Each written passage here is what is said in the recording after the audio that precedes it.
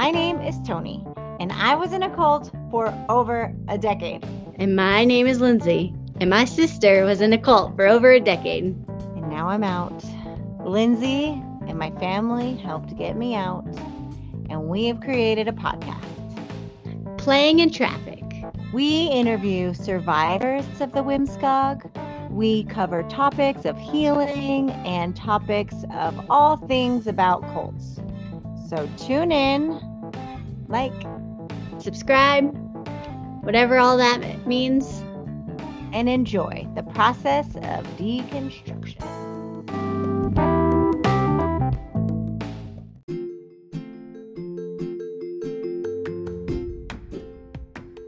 Welcome to Playing in Traffic. This is our disclaimer song. This is our disclaimer song. It's our opinion. Don't sue us. Don't sue us. If you didn't want us to make a podcast about you, then you probably shouldn't have started a religion where you brainwash people and separated them from your family, so it's kind of your fault. But don't sue us.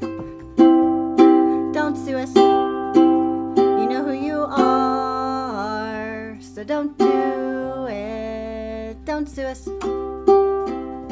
Don't sue us.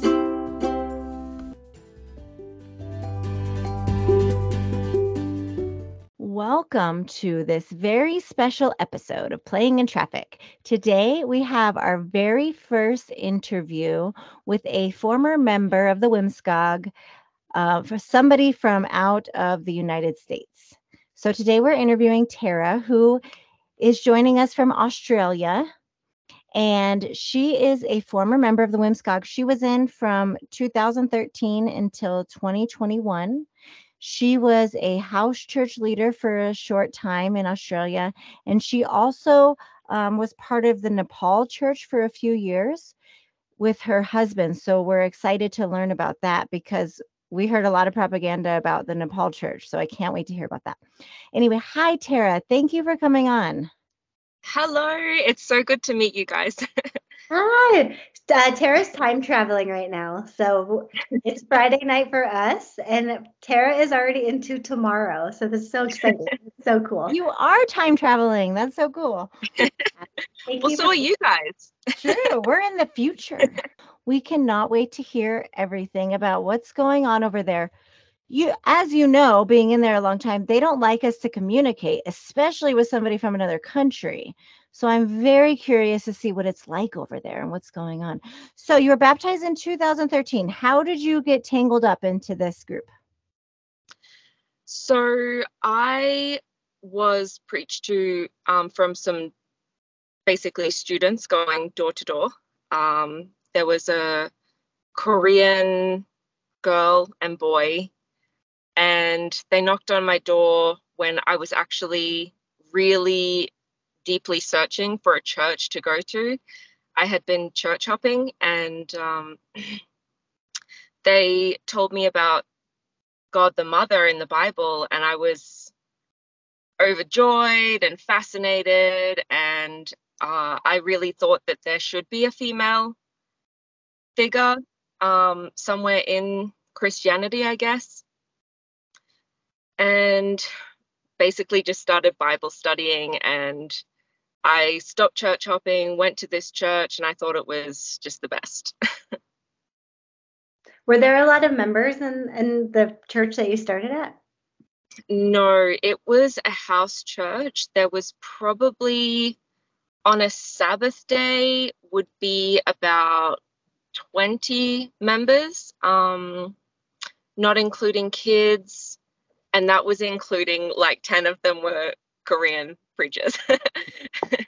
Probably felt special, and I felt super special, especially when I realized how important it was to the Korean preachers to have local members coming into the church. So I thought that's kind of why I thought I had found like the truth, because I was looking for a place that was full of love, and there was so many, the ratio of gospel workers to members was basically 1-to-1. So the love bombing was intense. Ooh, That is such a good point. So they could really focus in on you individually. I was 20 years old when I was first baptized. And I was just studying, and I was deeply, deeply spiritual. I should tell you that I was, at the time, my appearance was quite different. I was into like alternative lifestyle. So I had dreadlocks and piercings, and was not a conventional looking person. And That's it was awesome. just it was just really really nice. I thought, everyone was nice. It was interesting. The Bible studies were interesting. The other people there, the members, some of the members in that particular church had been there for years and years before I had gotten there. So that really made, even heightens the gospel worker to lay member ratio even more. Even the local members were quite experienced, and there were times when it was a bit irritating because obviously you're getting so much attention, and I'm not a person who enjoys being the center of attention. So at times I was really like, chill out, everybody, just relax, I don't understand what's going on here. Like, why are you on me all the time? No, it's okay. I can get myself to church. Like, I don't need you to pick me up. I'll come if I want. And I didn't understand why they were so intense about it. like pretty quickly bring anybody else in with you? I did bring one person in who had become my boyfriend at the time. After about 3 months, I met this guy and preached to him, and we were together for a year and a half. A lot of that in the church, and we thought we were gonna like start a church together and all of these things. It did not work out. Yeah. Can I ask a question? How long, you sound like you came into the church as a very like creative and unique and free spirit. As you were in there, how long was it until they sort of wanted you to change and to conform into, their cookie cutter gospel worker? It did not take very long. I will also add at this point that I found out years later that the people who were looking after me had been told not to put too much effort into me because of my appearance. And don't get me wrong, I was definitely the most interested person that they had on their list at the time. I was showing up to church every day.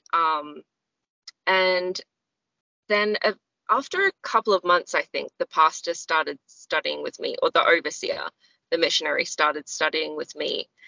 And there were just subtle hints, like the way that he would look at my clothes, or because I dress nicely. I thought I looked great. And I did look great, but it wasn't, I didn't fit in there. And yeah, so probably a couple of months. And then I changed a lot on my own. After about 6 months, I cut my dreads off. And that was not because of pressure from them at all. They never, ever made me feel as if I should change my hair. And I was very free-spirited, and I knew what I wanted at the time. So I did that of my own volition. I just felt like it was time to let that phase go. And so I had short hair, and they gave me some clothes to wear, like kind of secondhand clothes. And I'm bigger than all of the girls there. So I tried to squeeze into some of these like Korean church dresses. And I looked I think I looked a bit silly. But, I was trying to look nice, and then I tried really hard. But the whole time I was in there, I was trying to fit in, and I just never did, because the clothes just don't suit my body type, I think. Yeah, and it's hot. It's really, really hot where I live. So it's very difficult to get around in a jacket and stockings and pencil skirts. I also have a lot of I've had chronic pain for many, many years, and wearing pencil skirts in particular caused a problem for me because I couldn't move properly, but I wore them anyway. So I just imagine all the damage we did to our bodies in our heels and those little tiny tight skirts that they made you squeeze into. They also gave me clothes. I think that's one of the things they must do to try to change your outfit. right. They did that to Yeah. me too. And they would shame me, I can see your bra. That's really ungraceful. And I would be like, no, you can't. I know you cannot see my bra. But they would gaslight me like they could see it. And then I'd be always self-conscious, am I covered correctly, right? Yeah, that was a huge source of anxiety for me actually throughout the years, because like I said, I'm number one, bigger than a lot of the girls who are there. So I'm hotter than they are even. They just simply don't have as much on them as I do. And I was quite a strong-minded feminist as well. So, I was like, no bra. But that, of course, was completely unacceptable. And I was constantly trying to find clothes that would be appropriate. And because we live in a small town as well, there's not the shops. You either buy online or and possibly get something which is not what you think it's going to be. So you're wasting money, which I didn't have because I was poor, because I was a gospel worker and only wanted to work part-time and couldn't work Saturdays. So my job, choices were limited. It's that's probably the first thing that made me really happy when I got out. I immediately changed my dress style and wore, what I was comfortable in. And that was just the biggest act of freedom. But see, I feel anxiety about it because I knew what to wear there, and I don't know what to wear now. There's too many choices, and I don't know what my style is. So I think I need to explore a little bit. So Tara, so when you were in there, that's where you met your husband? Yes, we were actually introduced. So he was in a church that's about, 2,500 k's away from where I was. Kilometers, sorry. So I don't know what that is in miles. And the pastor, so what happened was in my church, we had the same pastor. He was there for 7 years. And then at one point he left, and the new pastor who came was from a church where he had known my now husband. So he saw me, and there was no brothers in the church. There was zero prospects for me.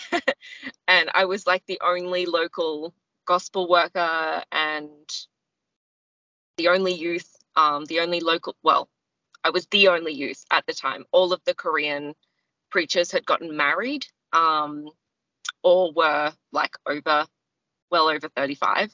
So he basically saw me and was reminded of my husband and contacted his church and said, is he still single, and set us up, set up a meeting. And did you my know husband, that you were doing that, or were you kind of blindsided by that? No, I knew. He sat me down and asked me, there's a brother that I know that I think would be a really good match for you. Would you like to meet him?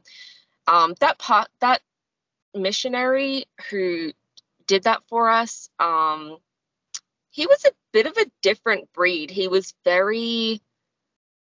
didn't really play by the rules. He was very unusual for an overseer. He kind of did what would work for the members. He was really, a bit of a free spirit himself. He would just go out and do whatever he wanted to do, really. Yeah, he was pretty cool. But did you know that they were wanting to arrange for you guys to get married, or were they just arranging for you guys to meet? Well, they were just arranging for us to meet. And he said to me, if you don't like him, send him back.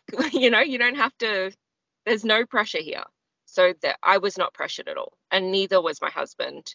I know that that's not always the case. I know that there are definitely a lot of cases that I've heard stories of where people were pressured. There was actually a case in Australia that I heard of that happening, and the sister didn't get married, and she actually left the church because she felt that she was being pressured into marriage. So when you met him, did you like him?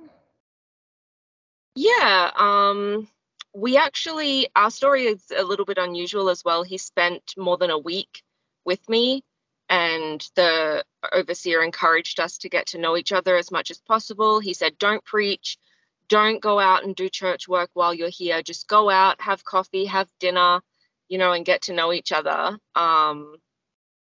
So we spent quite a lot of time together. We went and did things and dated. And by the end of his time here, I was actually really surprised by my feelings towards him. I was attracted to him, and I would have married him regardless at the time. I was like, okay, whatever, this is probably the only time I'm going to get a chance to marry a gospel worker. So I would have married him no matter who he was. But he is the best person. We're still married. We're still very happy. He has actually left the church as well in December last year. So we're very happy. I didn't realize that you guys were still married for some reason. I didn't know. So that's really, I'm so happy to assume that we weren't. I mean, I know that a lot of people, once one person leaves, then they break up or they get divorced. But we, like I said, we were really happy together. We've been through a lot together. And I specifically, when I did leave, I actually specifically said to him, let's not break up over this. I'm going to try my best to make you happy. I still love you. If you want to be in the church, it's all good. You can do whatever you want. I'm not going to get in your way. And I mean, slowly, because of what I was going through, he realized the same things that I realized. But I had to, and I feel glad that I did take the moment to actually say to him, look, this could really badly affect our relationship. And I did actually say to him that, don't go asking advice from our pastor, please, because he does not care if we stay together or not. Now that I'm gone, no one in the church is going to be encouraging you to try and save me or stay with me or save our marriage or do what's good for our marriage. No one is going to encourage you to do that. So please just use your own mind to get through this. And he did. So how quickly after you guys met and realized that you liked each other, how long until you guys were married? It was about a month. Okay. A month and a half, maybe. He had to go back down to where he lived and get all of his stuff. I actually flew down there to meet his brother who had just moved over from Nepal and had moved to that city specifically to live like with my husband. He had literally just gotten there the week that my husband came to meet me, and then my husband flew back down and said, sorry, I'm going 2,000 kilometers away to live with my wife now. Was the brother associated with the church? No. His whole my husband's family are in the church. His parents are, and his sister is, but his brother never was interested, and he's not totally against it, but he's kind of always, what are you guys doing, and why are you doing that? Yeah. So I wanted to have a proper wedding. Basically, I'm an Australian, okay? So it's very common, well, not common, but it's not uncommon for immigrants to marry Australians for a visa, and it's sort of always a bit of a stereotype that if you're a white Australian marrying a person, that they want to use you for a visa. So I wanted to have a proper wedding so that my family weren't going to hate this guy and think that he was just using me for a visa. So I had to plan all of that while I was working. At the time, my work was really busy. I was working 14-hour days sometimes, and trying to plan this wedding and trying to keep up with church stuff as well. That was very, very stressful. And are you guys being taught that the world is like imminently coming to an end at any moment also? Absolutely. Okay. Absolutely. Yes. I mean, it's in so many sermons. If you just go onto YouTube and listen to Kim Joo Chil's sermons, you can see that that's an overlaying theme in the Church of God. And it's in the Bible. I've completely renounced Christianity. It's definitely not for me. I do think that a lot of that's just Christianity. I mean, the world could end any time. And we have to preach and save everybody before the world ends. I was really into that as well. I was really, the world could end tomorrow. There was no way that I was going to go making like a 5-year plan. Or I remember my dad telling me that I should put extra money in my super while I'm young so that it earns more interest. A superannuation is like a 401k. It's like your retirement fund. And I was told, Dad told me to put extra money in my super fund. I was having the conversation with him going, oh, yeah, sure. I'm not going to do that because I'm not going to waste my gospel money on my retirement. Is that mentality pretty typical among like the normal, like quote unquote normal Christian society in Australia? Because in America, there's so many fringe Christian groups. I mean, radical Christianity is really not that unheard of in America. Is it kind of the same in Australia too, or? I don't think that's a really good point, because I say that, the world ending is sort of just a general part of Christianity, but that type of mentality that just because the world's ending, we have to throw everything away and live for today, that's not common, I don't think. Because it is the undertone of all Christianity, like but it's different. It's the undertone of their Christianity, but in the Church of God, it's like real. Yeah. And they talk about it every single day, and you're like stockpiling all your end of day supplies. So it's different. Yeah, I think it's a different objective. In the Church of God, it's we have to preach to 7 billion people before the world ends.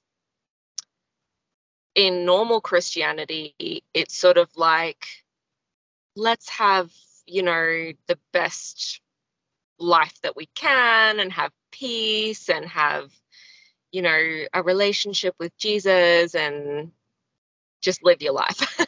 Casually spread the gospel as it comes up in conversation. Yeah. It's really not like, let me attack Yeah. people at the grocery store. And it's a lot more trusting in like God doing the gospel work instead of you having to go out and do the gospel work. That's true. I do feel like that is missing a lot from the Whimsicog like lifestyle, is that it is so much on you guys as the members to orchestrate God's plan. Absolutely. And that really, that again, stressed me out a lot.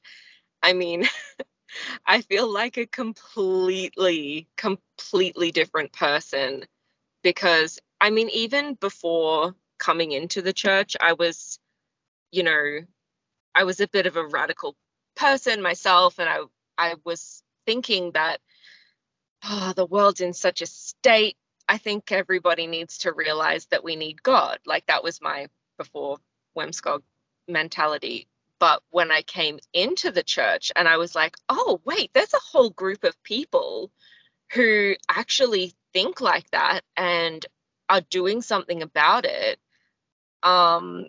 Yeah, it was just where I wanted to be, which is, that's fine. But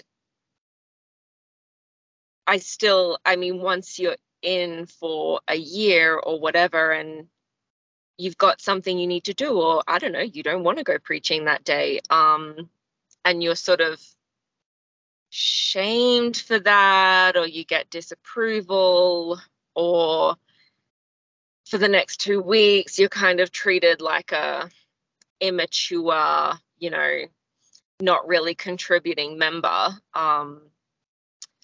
It's a whole different thing. And of course there's the fact that whenever you speak to anybody, I mean, I wasn't just preaching during preaching time. I would preach all the time to everybody. I really, really believed that. Can you explain why you would preach to everybody that you would meet? Why would you do that? I just really, really believed so intensely that in what I was being taught. I mean, if the world's going to end tomorrow and if I don't preach to this person, then their blood is on my hands. How can I avoid that? I would feel so scary not to. Yeah. Oh, it was and this is what I didn't realize until being out for a year, that this is called cognitive dissonance, and that this actually is part of what keeps you in as well. The guilt of not preaching to that person. I mean, for example, I would go into a fuel station to get fuel for my car, not preach to the cashier, and then I'd go back and sit in my car for like 5 minutes thinking about whether or not I should go back in and preach to this person. And then I would do it. And people are so nice. People are so nice here. They're nice everywhere, but I really... They're not very nice in America. No. Yeah, I'm walking up to a stranger and preaching to them. That to me sounds so stressful because in America, it's such a hit or miss. I guess some people are nice and some people are fucking crazy. I can't imagine walking up to a stranger and preaching like the way that you guys did. Yeah. I'm also in a fairly small town, so people are just relaxed. They don't have too much to do. Is the church well known there? Do people know it as a quote unquote cult, or do they think it's a good place? Do they do a lot of activity over there, like volunteer work and stuff? People definitely do not know about this church here. In my town, we gained a bit of a reputation among the Christian community here because we were preaching about God the Mother, and a few of the churches basically prepared their members and said, this is what this church is preaching and it's heresy, and this is what you should say if you meet them. We had people like try to take our picture when we preached to them, if they were from a church, so that they knew who we were. But in Australia, I can definitely say that basically nobody knows about this church. And that's why I wanted to do this interview, because I think that people really do need to know about it. My family, when I first joined, knew that something was up, and they were sort of warning me and saying, be careful, you're spending a lot of time there, it's a bit weird.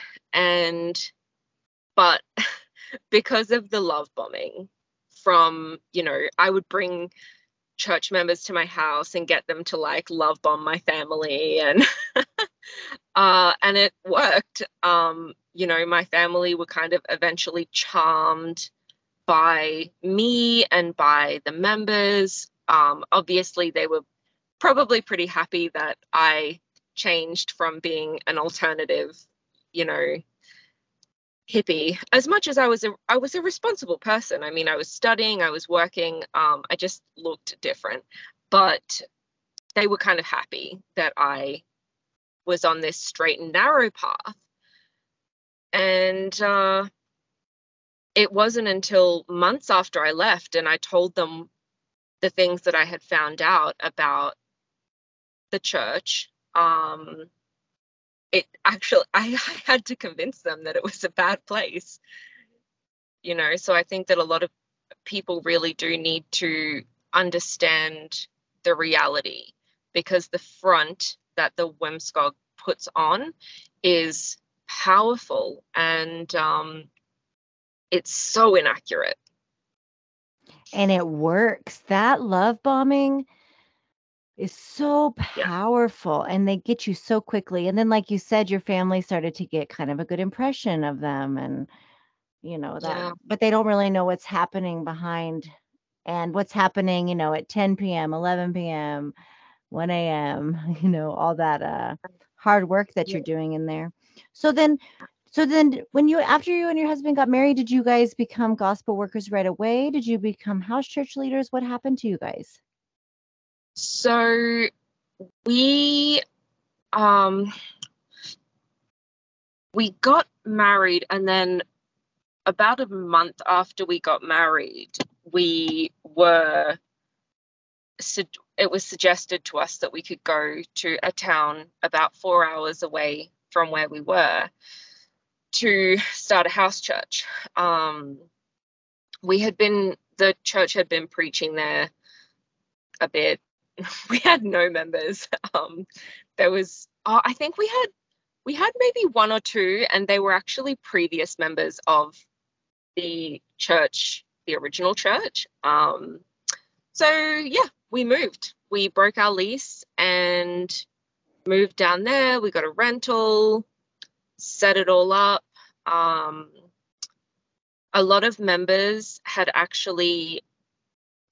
from both my husband's church and my church had gathered money to gift to us for this house church. So there was thousands of dollars that they had collected from their own money to give to us, and we used that all for supplies for this house. We preached there for a year, and then we actually needed to go overseas. So while we were in Townsville preaching, I was in a job that I absolutely hated. I hated it so much, and it was just the worst place for me to be, but I couldn't leave.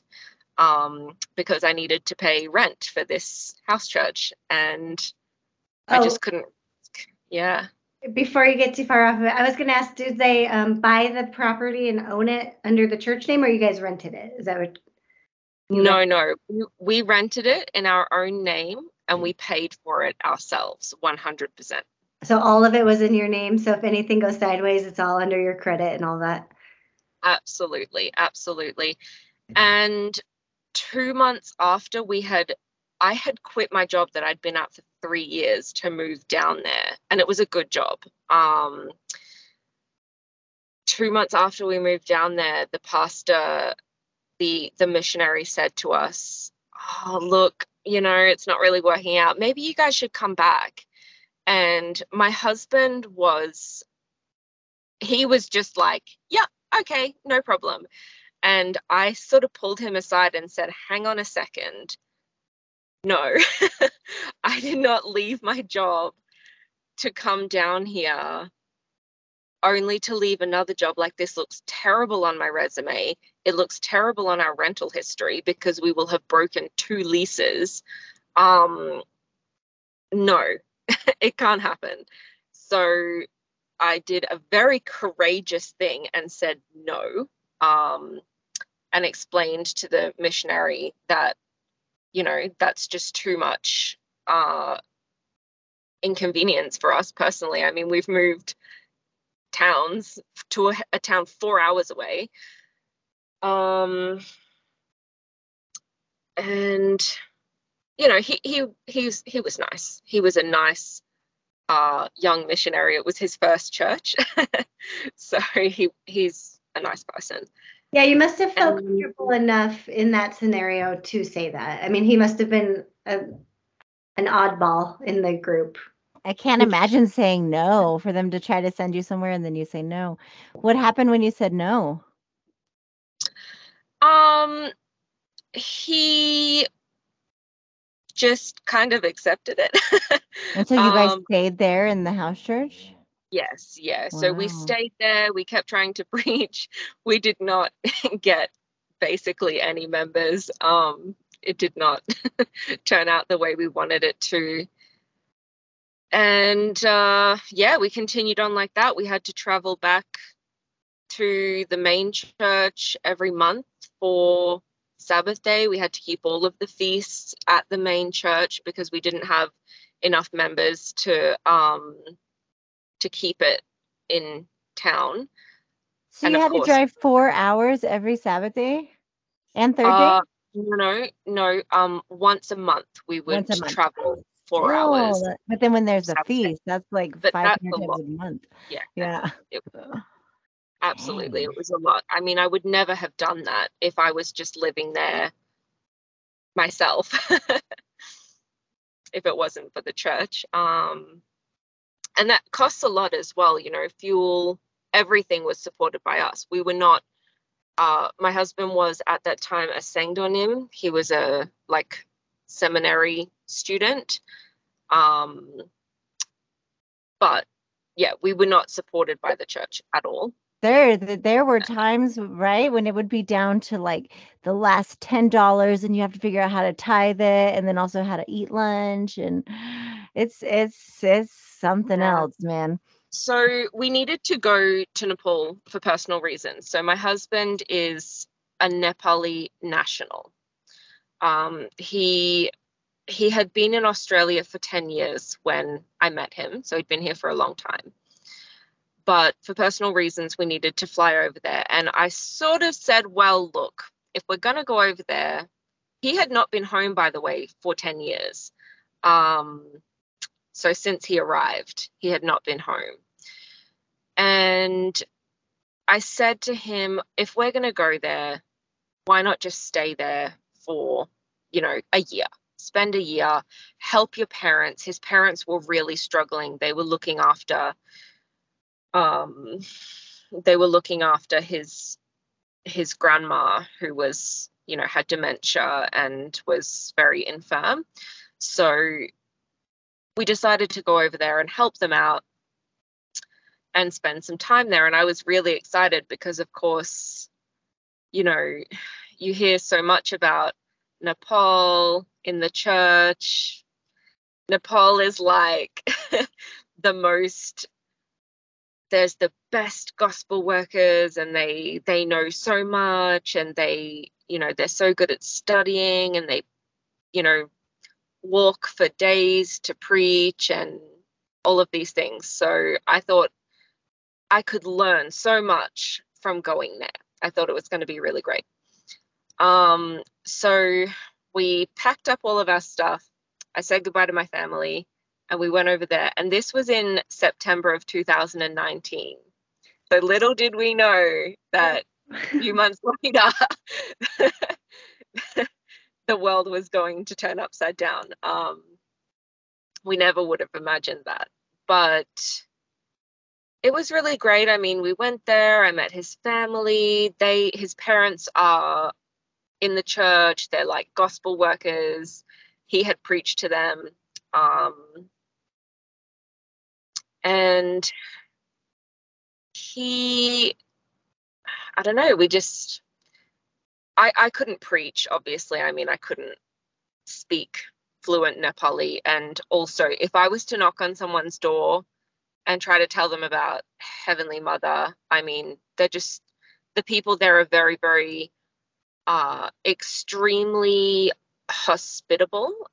They'll invite you in and give you tea and sit with you for like 2 hours, especially as, like a Westerner. They would just be very excited to see me, and they wouldn't concentrate on the Bible study at all. So I didn't bother to preach, but my husband did. And we went to the church in Kathmandu several times, but my husband's family are in Chitwan, which is in the south of Nepal. So we went to church mainly there, which is a house church. So that was run by a very young couple who there was a deacon and a deaconess. Yeah, it's a very, it's an interesting story, especially knowing how Nepal is put up on a pedestal. So basically the church where we were going, the house church, it was very, very uncomfortable because the members and the deacon and deaconess just didn't get along. It was really sad, actually. I felt really sorry for this young couple because they had, she was qualified as a registered nurse, and she'd given up everything. And in Nepal, like, if you give up a job as a registered nurse, it's, you have no money. They'd given up everything to be gospel workers, and they'd gone to look after this house church, and basically nobody really liked them, and everyone was complaining about them all the time, and there was never enough money, and all of the members had to give money to provide lunch on the Sabbath day, and there was not enough money because, they're trying to just feed their families. Trying to donate to a church is a lot, especially to feed like 30 people, many of whom, maybe are not donating. So, I mean, you know what it's like, even in the West, a lot of the churches, Sabbath day lunch might be supported by like 1 or 2 people. So you might be feeding 100 or 200 people from your own pocket sometimes. So that's what it's like in Nepal as well. It's no different. So that was very, very uncomfortable and difficult. And my husband and I tried to support that couple. We'd sort of go and spend some time with them and sort of let them know we understand how hard it is to be in charge of a house church. And, we tried to comfort them. And they were really nice. They were really nice people, but I think that they were very harsh as leaders. So that was really difficult for the members. And yeah, there was the church in Kathmandu. So one of the pastors in Kathmandu is actually, he's a pastor, and he is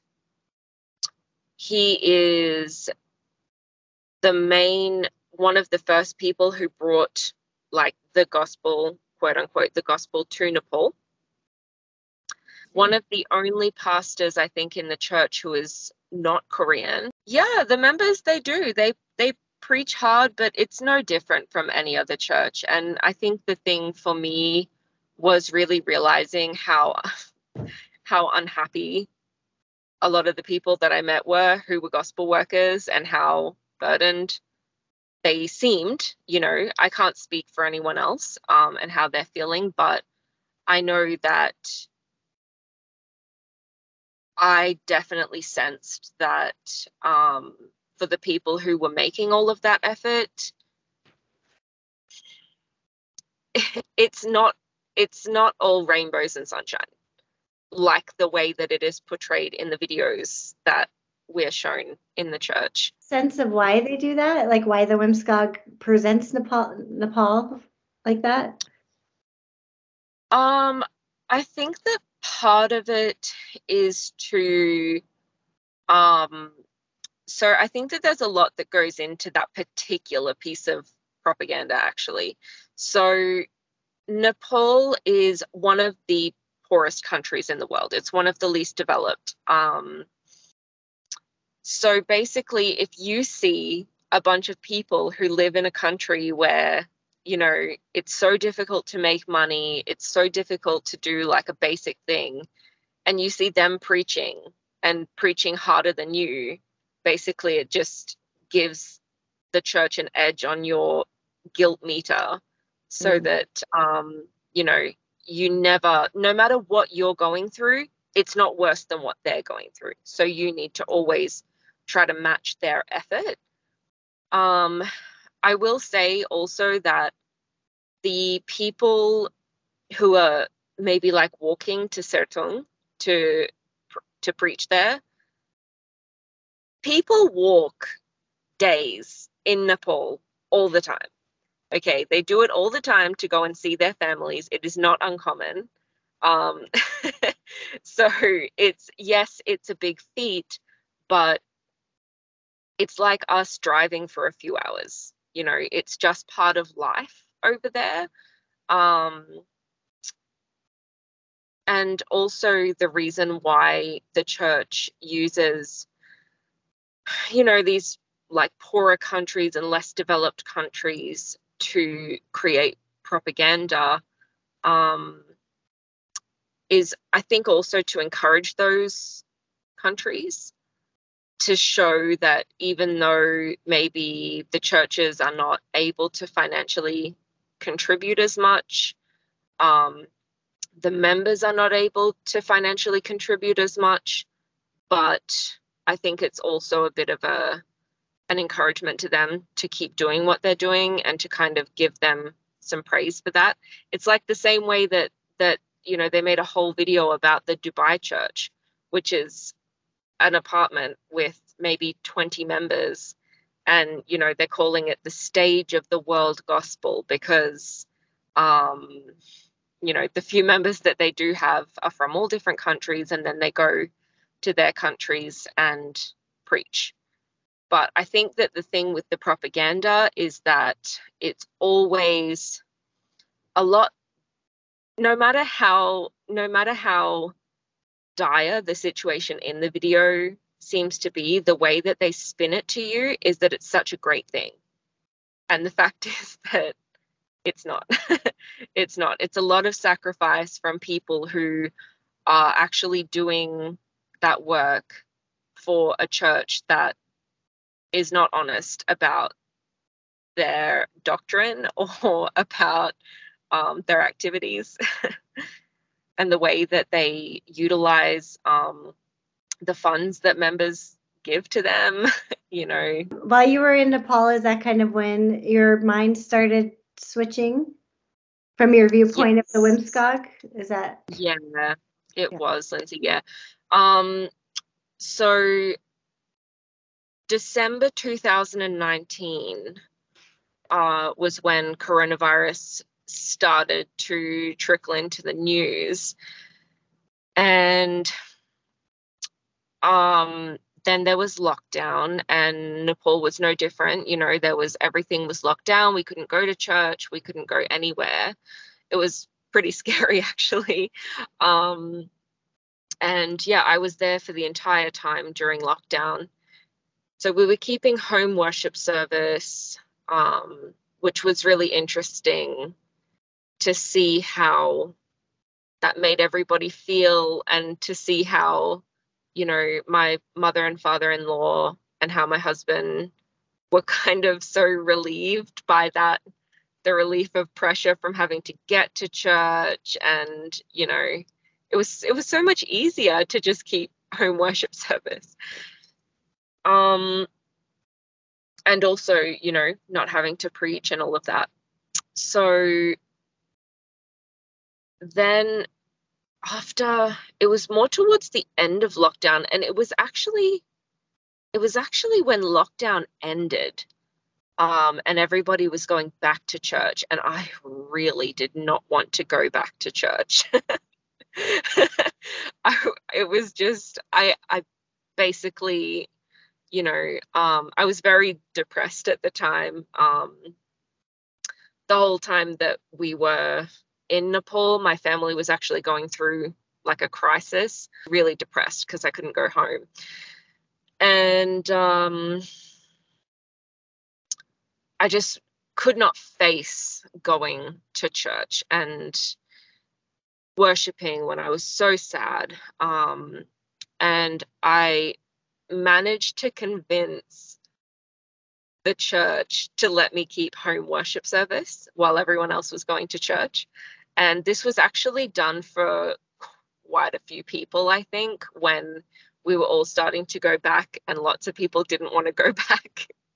I did hear of a few people who were still keeping home worship service and, you know, making excuses like, oh, I'm sick or whatever to not go. And yeah, I guess one day I just secretly didn't keep the service. Everybody thought I was at home keeping home worship service, and I just skipped it. And I mean, I had not skipped a service at that time in many years. So, you know, it's a very strange feeling.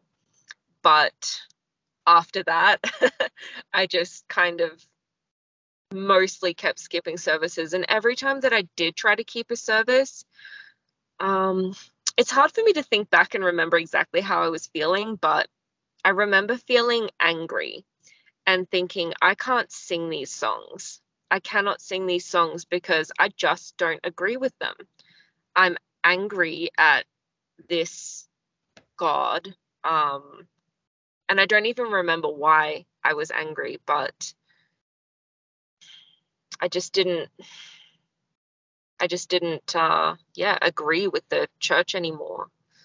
I had seen also a lot of, like, a few things that happened in Nepal. Like there was one couple who were forbidden to get married. They wanted to get married, and the church had said that they can't get married to each other because they're not like the right fit for each other, and they got married anyway. And they were not allowed to keep, at this point it was home worship service, so they weren't allowed to keep home worship service with their family members. They had to keep the worship service in a different room to their family members. And this was a guy he was a presider, and he was the nicest. Like, he worked so hard for the church, and him and his wife were really hurt by that. How strange too, to tell them they couldn't get married. They were both members. Yeah, they were both. She was like a gospel worker, and he was a presider. It was just purely like the control of it, like they didn't organize it, so they didn't want it. Yeah. That's very, very, very strange. Very strange. Interesting. What a crazy time for you, because you're like, in a country where you don't speak the language. You're with your husband's family. You must have felt so isolated while this pandemic is happening. I mean, COVID was hard for everybody, but yours is one of the hardest scenarios that I've heard so far. Yeah, it was a really, really hard time. And I mean, that's sort of one of the things I think that solidified my husband and I's relationship. He supported me so beautifully through that time. And, you know, yeah, he just took care of me so well, never isolated me himself. And How long was it between the time you left and you didn't want to keep service anymore, and then the time that your husband didn't want to go anymore? so it's kind of hard for me to remember exactly when I stopped keeping the service. Mhm. I think that I might have stopped keeping service around maybe December-ish of 2020, and he stopped going 2022, so Okay. recently. He just left. Yeah. When you stopped keeping home service in Nepal, did they know? Did him and his family know? Or were you like secretly pretending still like, oh yeah, my home service was great. How was the physical service? Yeah, I would pretend. Until I you would came home from pretend. Australia, and then until you came home to Australia. Yeah, I think I told my husband, and he kind of was like, oh, okay, well, try to like, he understood. He's just such an understanding person, but he kind of encouraged me to like try to get through it. And,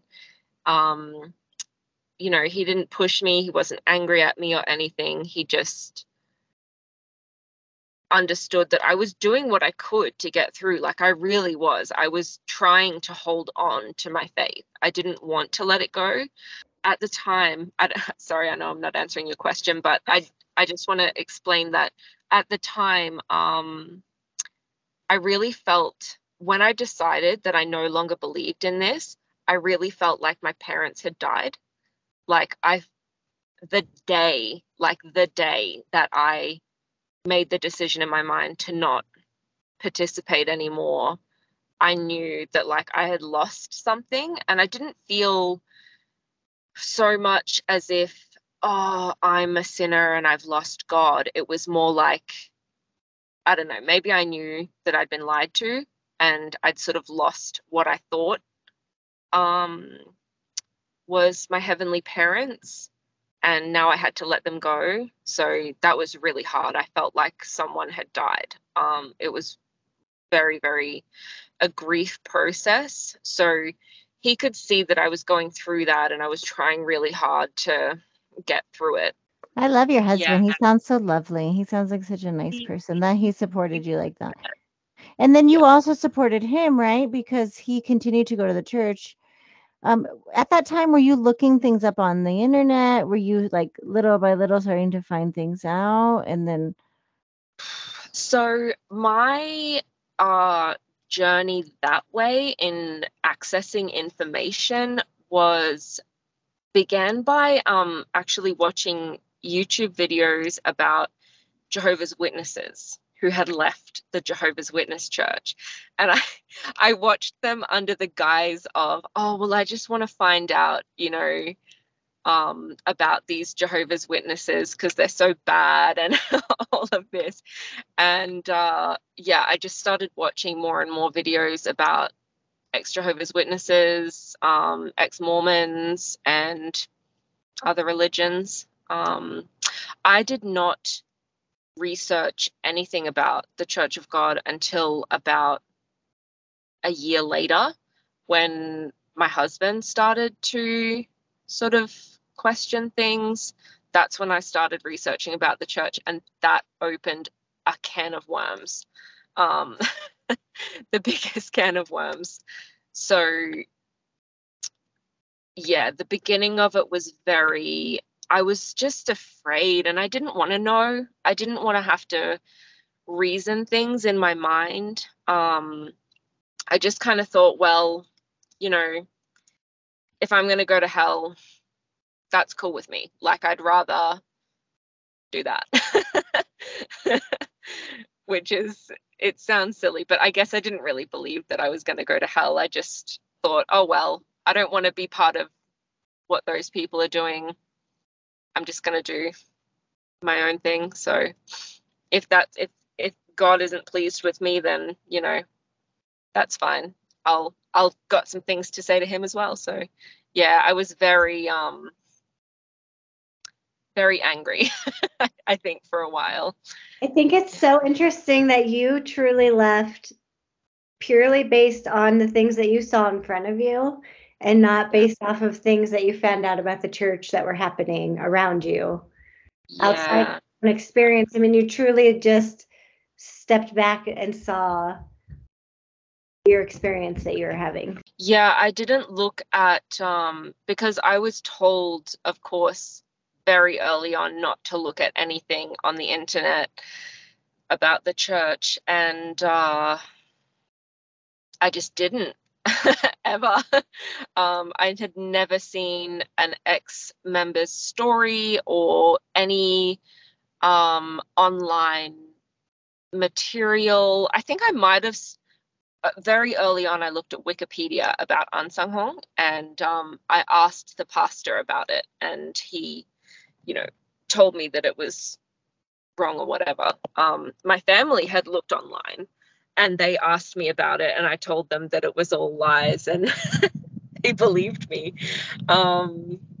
So no, it really was. I mean, I have seen a lot of things, even though my experience has actually been way better than a lot of other people. All of the overseers that I have come into contact with as my overseers have been nice people. They've been nice to me. They haven't been pushy, but when you came back to Australia, do you feel like you were shunned when you got home from everybody but your husband, or were they pretty nice about it? So nobody in Australia knew what I was going through, and I actually tried to keep going to church when we got back. I went to church, and it was, oh my gosh, it was so hard to sit there, and I wouldn't sing. Like, I wouldn't sing the songs. I'd just pretend to sing, and just leave in between services. So I think that, you know, my small church was kind of understanding. They knew that I'd been through a bit, you know, being overseas for that long. But when I left, when I actually stopped going to worship services, they did, some of the girls who I had, you know, I've been with these girls since I got to church. So 7 years I had been with them. And they were Korean members. They did, like, they sent me some text messages, and they were like, hey, you know, come to church. And they just sent me messages, like, reminding me that it was the Sabbath day and stuff like that. And at one point, they came over to my house, and I invited them in, and I was like, guys, you know, I don't really understand you at all right now, because if I were you and someone that I had known for 7 years disappears, I wouldn't just be sending them messages going, hey, come to church. I would be at their door, knocking on their door going, are you okay? Like, what's happening? You know, like, how are you? What can I do for you? You know, and they did not do that at all. And I don't blame them. I know that they are, they're very heavily indoctrinated, and they can't help the fact that, they have this block towards creating any personal relationship. But that is how I was treated. And that was only like the two gospel worker girls who I've been with for so long made contact with me. And at this time, I was really depressed, I was really struggling. And I could have used some support, but, they only cared if I was going to church. And as far as they were concerned, I was kind of like a dangerous person because I wasn't going to church. That's what I was going to say. Sounds like they were more afraid to really ask you why. Yeah. And I mean, I tried to be like nice to them. I was like, hey, I'm not saying I hate you or anything like that, but maybe you should take a look at yourself, and, after that, they tried to sort of make these little attempts to, let's go out for bubble tea or something. And I was like, I know you're just trying to preach to me. Go away. No, you're too late. Sorry. And no one else contacted me. My husband also told me that all of my pictures got taken down from the corkboard. I mean, they'd been up there for, all of the pictures of our volunteer activities, anything with me, and it was taken down. Oh, how interesting. You had an inside scoop on what was happening after you leave. Yeah.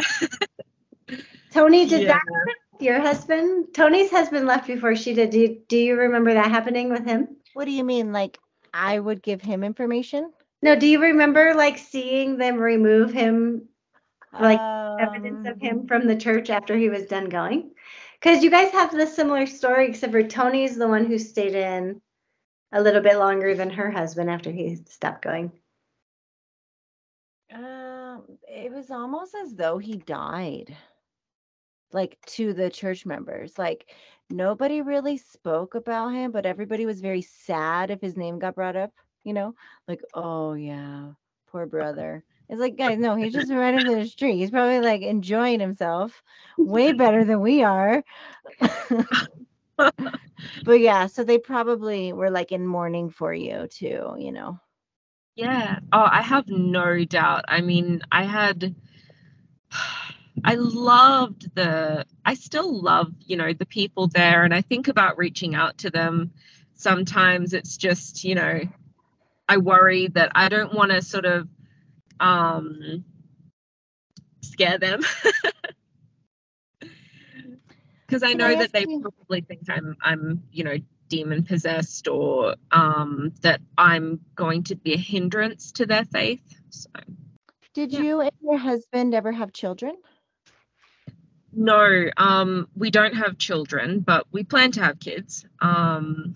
We are just sort of getting our lives together before we do. So I was just curious if you were you guys encouraged to have children? Were you in there? Were you discouraged? What was it like over there?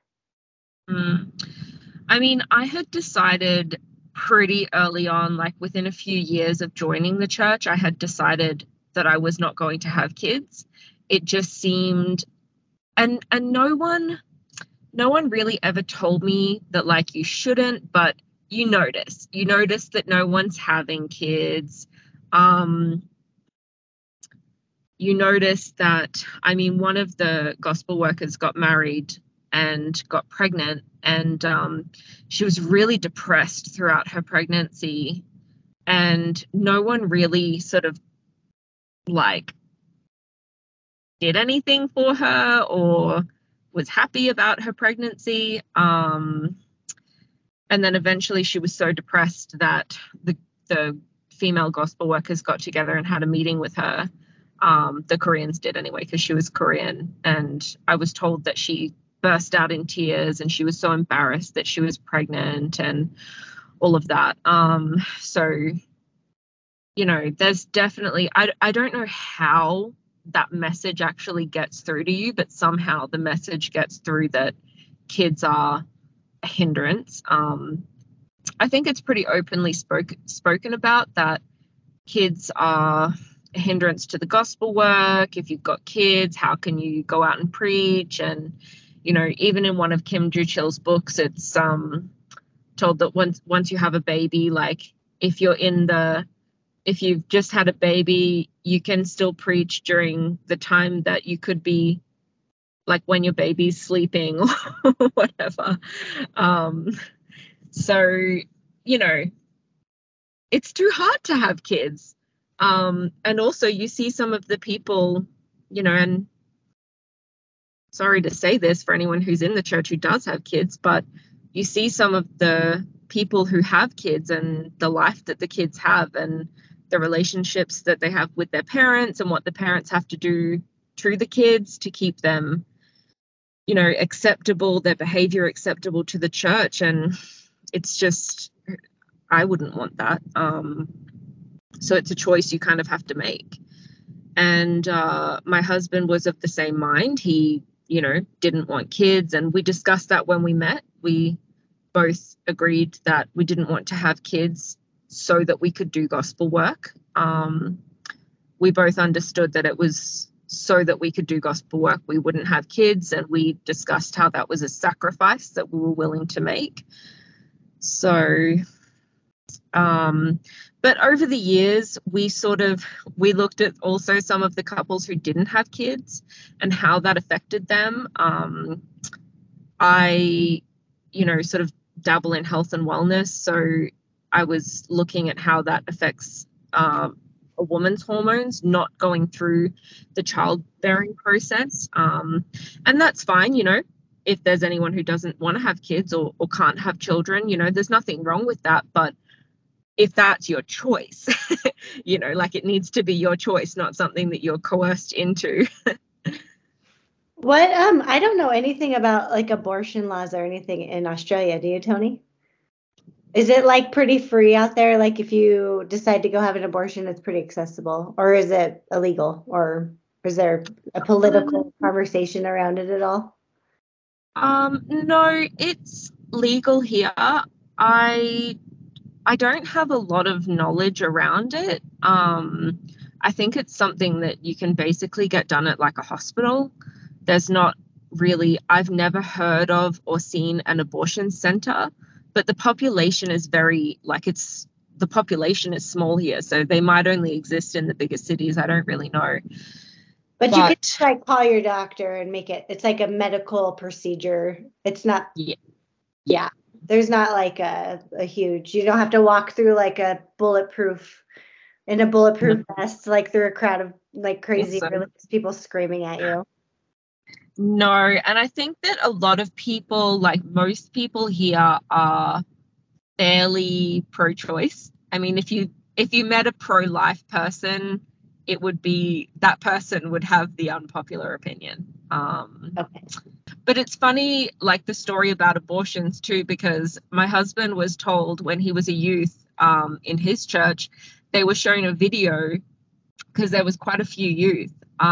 They were showing a video about how abortions were a sin, and if you had an abortion then you were going to go to hell or something. Whereas I was told that, and this is also at a time when I had a boyfriend, I was fairly new, and I was told that it's okay to have abortions because the breath of life only comes to the baby like when they're born. So they don't have a soul until they're born. So you can have abortions. and that actually badly affected my view of pregnant women. And my sister went through a pregnancy after I was told that. And I was kind of like, not cold to her, but I was just like, oh, well, there's no point like rubbing her belly and talking to the baby because it doesn't have a soul. So yeah, I feel really bad for that. That's so interesting that they were teaching different things. It's almost like they haven't really decided how they want to approach that conversation. I think that they have decided that they just approach it however they need to, depending on the person. That's a really good point. That sounds the most honest of. Depending on your faith, according to your faith. I don't know if they say that out there, but they say that. They do say that. Oh my God. I'm so glad that you and your husband are out. I'm so happy. And now you guys have your own choices that you can make and you can do whatever you want to do. Are you guys just loving life now as a free couple? Yeah, we really are. He's really enjoying himself. Is he okay? Yeah, he's is he doing okay emotionally, or is he having a hard time at all? Yeah, it goes up and down. And it's sort of interesting because I've already been through all of the ups and downs emotionally, and I'm sort of watching him go through it, and trying to be not like too happy sometimes because it can be hard for him, but you know, he's okay. I mean, he's generally okay. And at times we just have conversations about like the church and about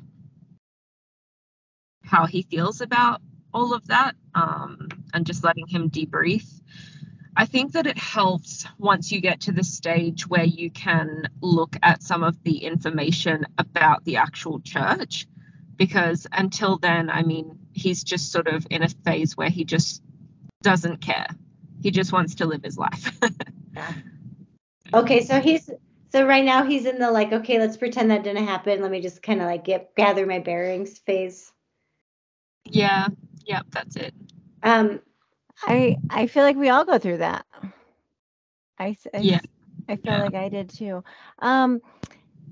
So what was it? So when you did your research, was there one specific thing that really, made you really think that was a cult? So one thing that always stuck in my mind was when I watched a documentary about Scientology. It's called Going Clear, and the one of the former members of Scientology said that the members of Scientology are crazy. They'll put on a big smile, but they've got the biggest migraine because they haven't slept. But they're happy, they're so good, and they've got this big smile on their face. That always stuck in my mind, and I could not help but attribute that to the WMSCOG. So there was that, but I mean, there wasn't really any information. Do you mean like when I was looking at leaving or after? Yeah. Yeah, kind of both. Was there something that was just like that made me think that while I was in the process of leaving? It wasn't until way later. And I really was not comfortable with using the word cult for so long, until I actually came across the story of Michelle Cologne's lawsuits. I think that's what really made me think, wow, that's absolutely terrible. Do you think that people out in Australia know about the lawsuits? No. I actually came across an article about some lawsuit. I don't even know if it was Michelle's. I came across that while I was in the process of leaving. But that lawsuit, I don't think it is Michelle's, because this lady was saying that she was told to have an abortion. And she was suing the church for that. But anyone in the church does not know about anything outside of the church. That's my belief, especially in Australia, because, for example, those lawsuits, you guys can have access to them if you just go to the website, but I'm not sure that I could because I'm not like an American citizen. So I don't know how that works, but There could be lawsuits all over the world, and how are we ever going to find out? So if you guys know about any lawsuits happening, let us know, because I'm really curious what's happening, also in Nepal and other yeah. places all over the world. I think that in the South Asian countries, it's less likely that there will be lawsuits because, I mean, the law is different, but also the court is not necessarily where you want to go, and there's no way that the average person can afford to go through that process. It would put them into really a dangerous situation. What do people do there if they find themselves in an abusive situation? I mean, do they call the police? It's actually really sad. They just kind of live with it. Yeah. There's lots of domestic abuse. There's, those things happen. I mean, your best hope is that you have family who will support you, and that's not always the case. Do you think that's why the church is so why the church thrives so much there, because there isn't a lot of accountability? I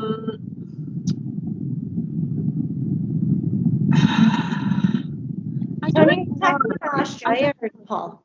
I'm talking about Nepal. I think my personal theory is that so the way that it would normally work over there is that you belong to whatever religion your family belongs to, and you don't go outside of that. So freedom of thought is already not really encouraged. And that's also my theory of why there's so many cults in Korea as well, because basically, what's it called? Critical thinking is not encouraged or taught as much as it is in the West. That makes sense too, and there's like a cultural tie to this is my family inheritance, and the religion kind of comes from that. It's the same as over here. Like, most people here come from a Christian background, so we celebrate Christmas and Easter and those sorts of things. Over there, it's like Diwali and different festivals that they have there, and they're religious festivals. They're either Buddhist or Hindu. They don't celebrate Christmas over there. So the religion ties into the culture and the family. So then when they're told about something like this, where there's Heavenly Mother and she loves you and there's love bombing, I think that it just kind of gets people where, I can have a different, and they're encouraged to think for them, like, quote unquote, think for themselves, but it's not really thinking for themselves. It's thinking the way that these people want you to think now. I think it gives some people a sense of freedom and independence to take charge of their own religion. So that's my personal theory, but I don't really know. And now they're probably building generations. I saw so many children in the Nepal videos. So now they'll just have generations of church members. The children there's a lot of pressure put onto them.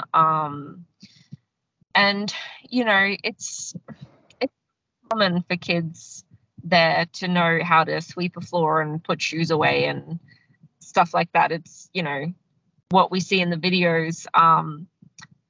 I know in Australia, the kids aren't doing that. They're not sweeping the floors and putting the shoes away. But I don't know. I've seen a lot of kids over there who they just do that. It's just kind of part of their life. It's just different. So it's not necessarily like that, oh, they're enjoying it so much and they're getting blessings. No, they're just told to do that, and they just do it because otherwise they'll get probably yelled at. I know that the kids at the church where I went to, it was pretty intense. They would get in big trouble if they didn't do the right thing, and they would get pinched and stuff like that as well. So yeah, they were pretty afraid. The pinching thing, that sounds very universal through the Whimsicog. I've heard the pinching thing a few times. No, it's not very nice. There were some young student girls as well who, they knew how to behave, but some of them just went off to different countries to work and kind of ditched the church. So I think they were just waiting until they can get away. Yeah, and I mean, I don't want to offend anyone. I don't want anyone to think that, I'm just sort of down on having a different way of life or anything like that. I really do not care how people want to live their life. The thing that concerns me about this church is that you are manipulated and that there are tactics involved that they're known around the world to be used by groups who want to control you. That's what I don't like. And it's different being a lay member to being a gospel worker as well. The expectation is different. I remember a pastor saying to me that, oh, we can't stop anyone from seeing their families. No, you can't stop someone physically from seeing their family, but you can disapprove, and you can cause someone to feel as though that's the wrong thing to do. And you being in a position of power, that's really irresponsible. So I don't care what people do with their life, with their kids. Whatever you want to do does not bother me at all. And I'm not down even on this particular church. The culture, there's good things about it. I've learned some good things. Being around everyone every day, it's nice. But it's not nice when you are being, when social manipulation is being used against you to make you do those things, and when excessive amounts of your time and money are expected from you, and will leave you in a place where you might not necessarily even have needed to be.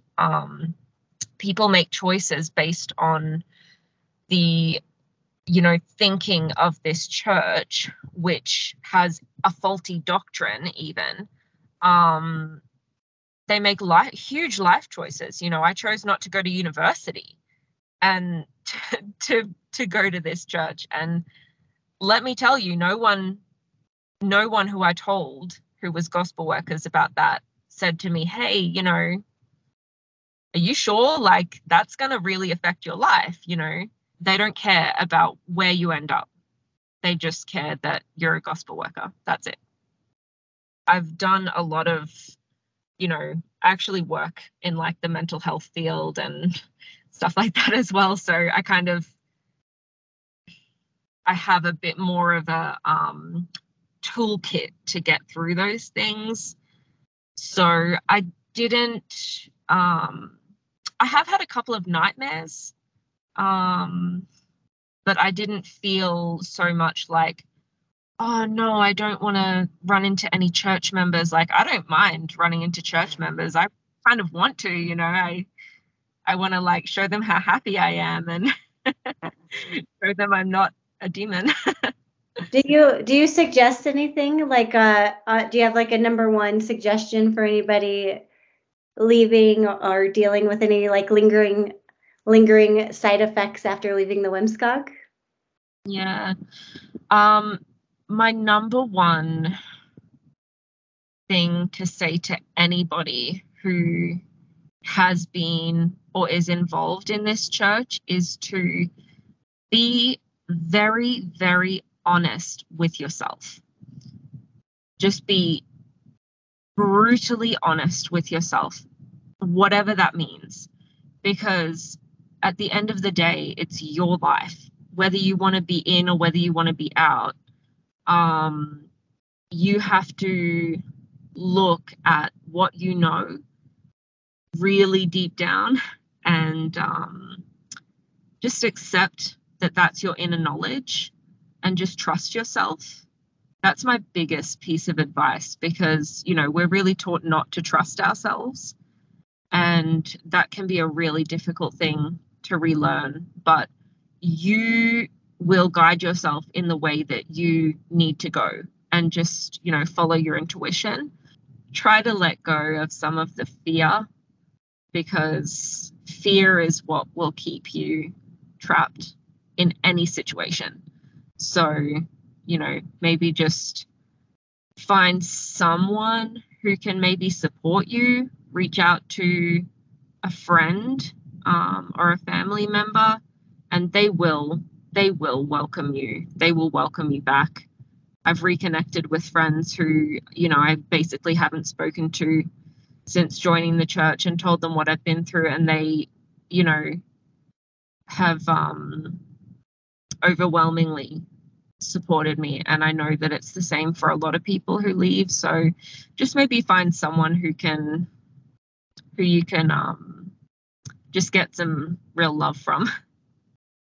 I just really it's a bit of a dream, I guess, but I just really hope that anybody who is in still at the moment, who knew me or knew my husband and is confused, you know, about why we left, I just really want them to live a good life and live a happy life. And, you know, that if they want to find out the truth about this church, that they do, and that they do their research at some point, because there's a lot of lies involved, and that's not what I was expecting, but that's the fact. So, and it's sad, but yeah, I just hope that anyone who is living a life where they're kind of trapped, that they can live a free life. Unfortunately, I think they want to get like as much money as they can. And I did not believe that for a really long time. I did not believe it was about money, but I do believe it's about money now. So, and to make people work for free day, night, and go preaching 500 times a day and try to bear fruit, and to keep it going and move them to house churches. It's Big business. I mean, there's a lot of churches that, you know, that their members contribute, and that, you know, their members just go like once a week or once a month, but they're a lot smaller. They could do that. I'm sure they could do that. There's beautiful people in this church. How many churches do you think are in Australia? Whimsicog churches. So Sydney, Melbourne, Perth, Adelaide, not Perth. So I think there's maybe 4 main ones, and then each of them has a few branches. I know the Melbourne church has a few branches. The Sydney church has a few branches. The Adelaide church, I think, is just 1 church. So maybe like less than 10. I'm so happy that we got to meet you and talk to you, because you really helped us get a clearer picture of not just in Australia, but also Nepal. I feel like you really let us see what's really going on there, not just what they're feeding us in the church. Yeah, I did. I really wanted to share my story because of that, because I do definitely feel that we're just taught that these countries are, I don't know what it is. I don't know. I can't even put my finger on what it is that we're exactly told, but they're kind of put up on a pedestal of, that they know how to do it. They know how to get it done. And they're so joyful, even though it's so hard there. And it's just not the case. Tara, do you want to end this episode with a good old boom baby? I do. I'm going to add you'll have your first boom baby in an Aussie accent, so boom baby.